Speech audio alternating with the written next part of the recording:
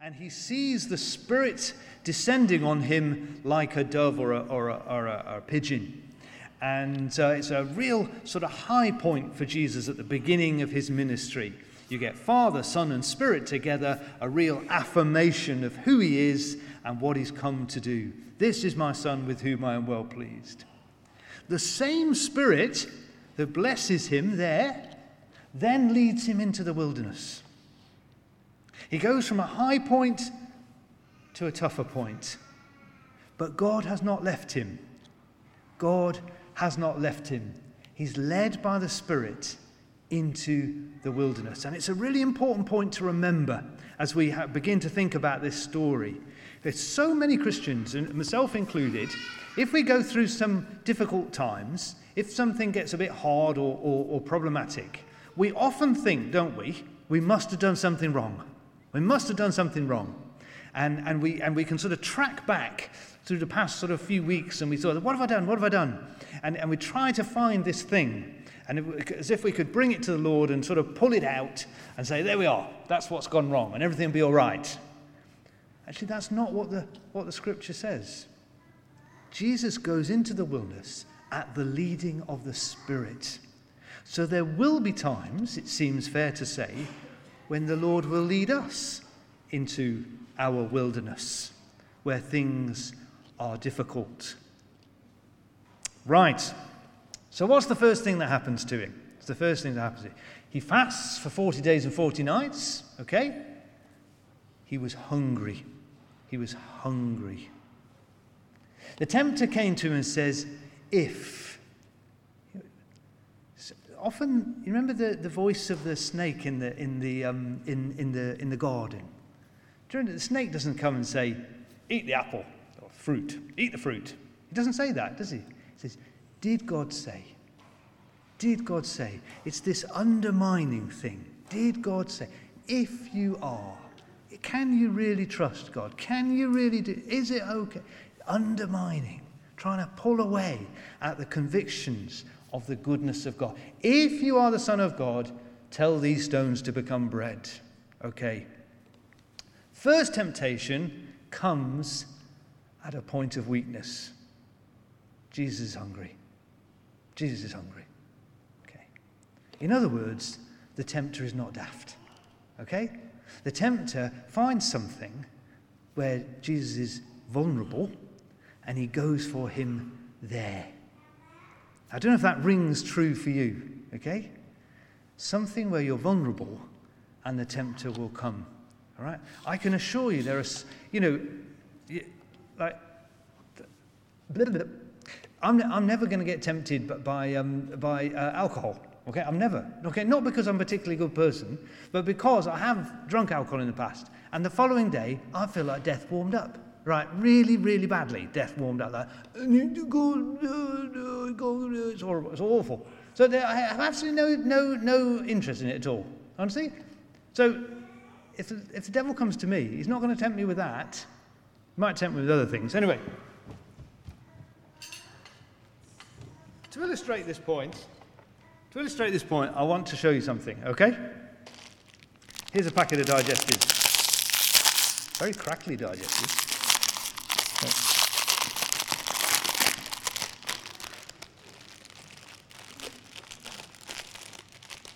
Okay.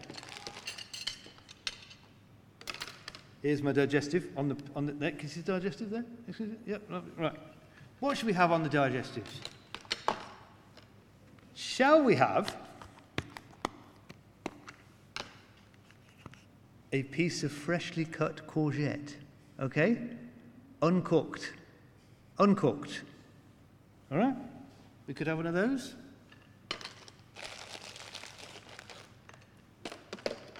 We could have a little bit of slightly manky banana. Okay? Here we go.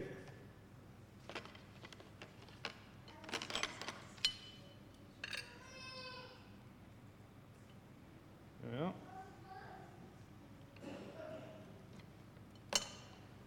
Or a spoonful of Nutella.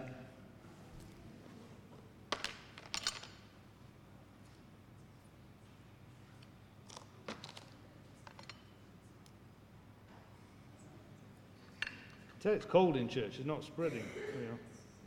Okay. Right. Now, if I were to walk this round church, any takers for the courgette? No?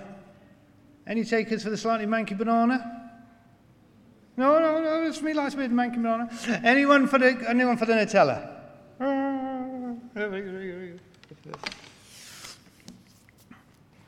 Which is the one that's worst for you on the plate? No Nutella, isn't it? I know. It's horrible, isn't it? It's horrible. We are often tempted, aren't we, by those things in which we are vulnerable, and those things with which may do us harm. So what does Jesus say?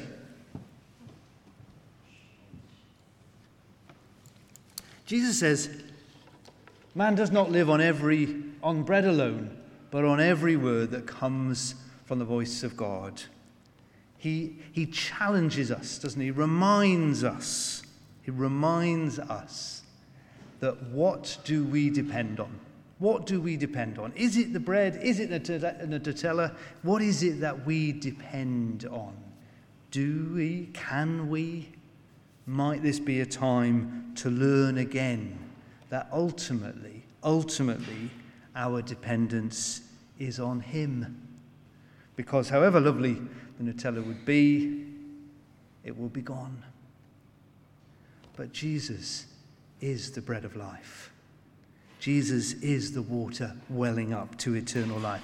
Jesus is the one who gives us our purpose, our sense of his presence, forgiveness, love, life, and his joy today and tomorrow and forever.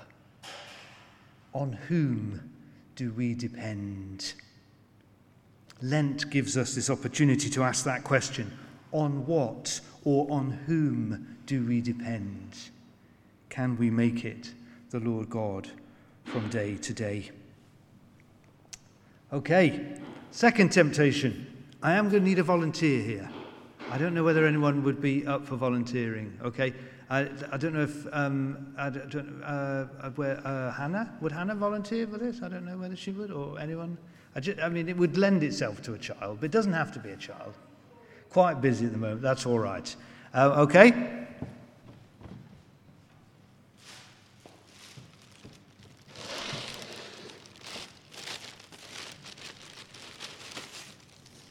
I'll do it myself then. Okay. Because I don't want to waste all these props, okay? Right. You've got to guess what I am, okay?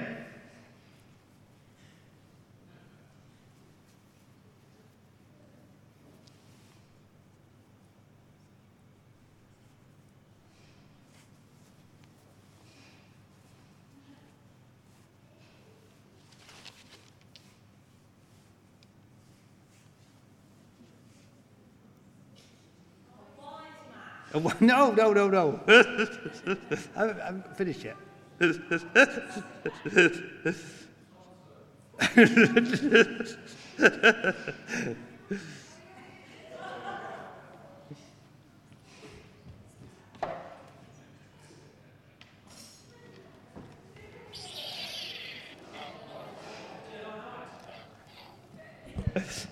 I'm a generic superhero, actually. This is my cape, okay? This is my headdress to keep my hair out of my eyes, because you need to keep your hair out of your eyes when you're a super. I'd said that to my beloved yesterday, and she said, your hair wouldn't go in your eyes, okay, like that. It's not long enough. Anyway, okay. The second temptation is Jesus being taken to the top of the temple, and Satan says, why don't you throw yourself down? Why don't you throw yourself down? After all, it says in the Bible that if you the angels will look after you. Well, they'll do this wonderful thing for you. In other words, Jesus is being tempted, isn't he, to misuse his power. He's being tempted to show everybody how sort of wonderful he is in this sort of slightly gimmicky kind of way. to sort of do some big stunt, and everybody will say, oh yes, you are who you say you are. The trouble is, that's not the way of the cross, is it? We know that Jesus has come not to be served, but to serve, to travel in the way of the cross, to live his life of humility and service, to wash people's feet, to touch the lepers, and to raise the fallen. This is not the way of the cross. So he says, do not put the Lord your God to the test. God is not some divine safety net that's going to catch you however ridiculous you may behave, however ridiculously you may behave. God's promises of protection are there for when we seek to do his will, when we follow in his way, when we are the people that he wants us to be. The power that Jesus has is not to be misused. Again, perhaps during Lent we can think about this. Wouldn't it be wonderful if Jesus did wonderful, big, sort of dramatic things? Everyone could look at him and say, oh yes, obviously it's true. Oh yes, obviously Jesus is the one. Or Jesus can continue his work in us, transforming us slowly, gradually, day by day, moment by moment, into his image, into his people. A far deeper, more profound, more wonderful, more miraculous transformation. Then thirdly, I want to just show you just a quick PowerPoint here. Okay. This is apparently Hampstead Heath in London. Okay, now I just want to say for the record, I know very little about Hampstead Heath, but this is a picture of Hampstead Heath. And apparently to cycle all the way around Hampstead Heath is just over 10 kilometres. Takes 3/4 of an hour. So what would happen if you wanted to get between those 2 points? You'd have a choice, wouldn't you? You'd have a choice. You could either go round on the road safely, or you could go across the middle. Now just imagine it was getting a bit dark at night, and you're thinking, am I going to go around on the road safely, or am I going to go across? Okay. It's really easy, isn't it, to want to find shortcuts, wanting to get from A to B more quickly than really we know is right and safe. When Jesus is tempted by the devil, shows him all the countries of the world, the nations of the world, and says, I'll give them to you. I'll give them to you. Just imagine all the good that Jesus can do. He'd be able to right wrongs and put things straight and do all these amazing things. Do the end justify the means? Does the destination justify the route that you take? And of course, it doesn't. But actually, it's a really easy temptation to fall into, isn't it? To get where we want to get to. And we take sometimes a route which hurts or damages or alienates other people. Instead of going the longer route, the route at times we may not even trust will get us there in the end.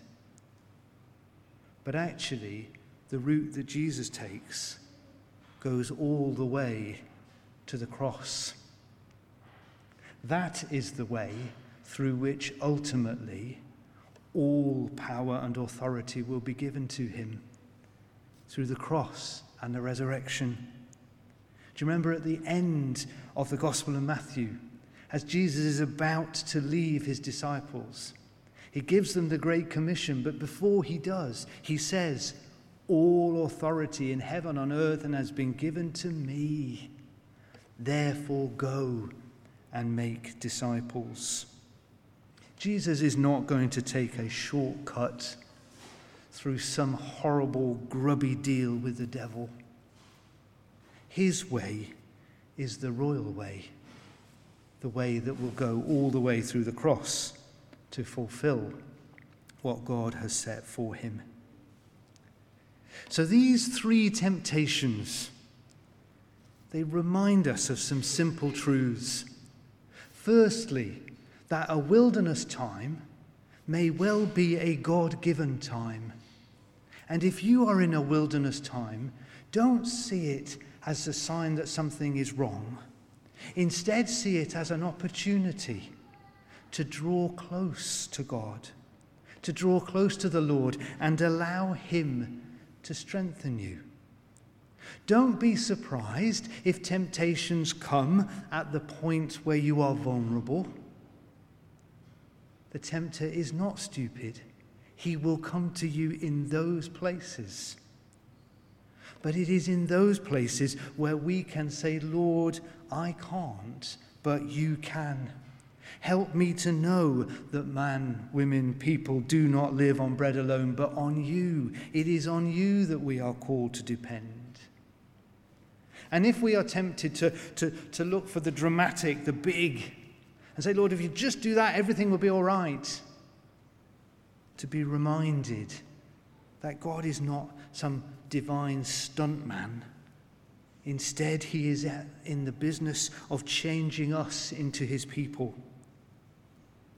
And finally, if we are ever tempted to think that the ends justify the means, to remember that we are called to the way of the cross, day by day, dying to self so that we can rise to new life with Christ. Not because he wants us to somehow be miserable or wants to take things from us. It is actually the reverse. He wants us to know life in all its fullness.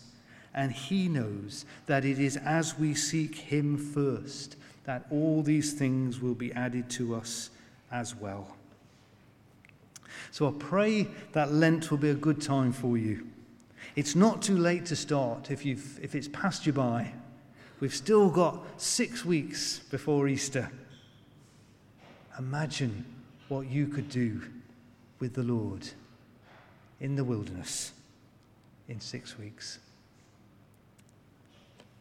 Amen.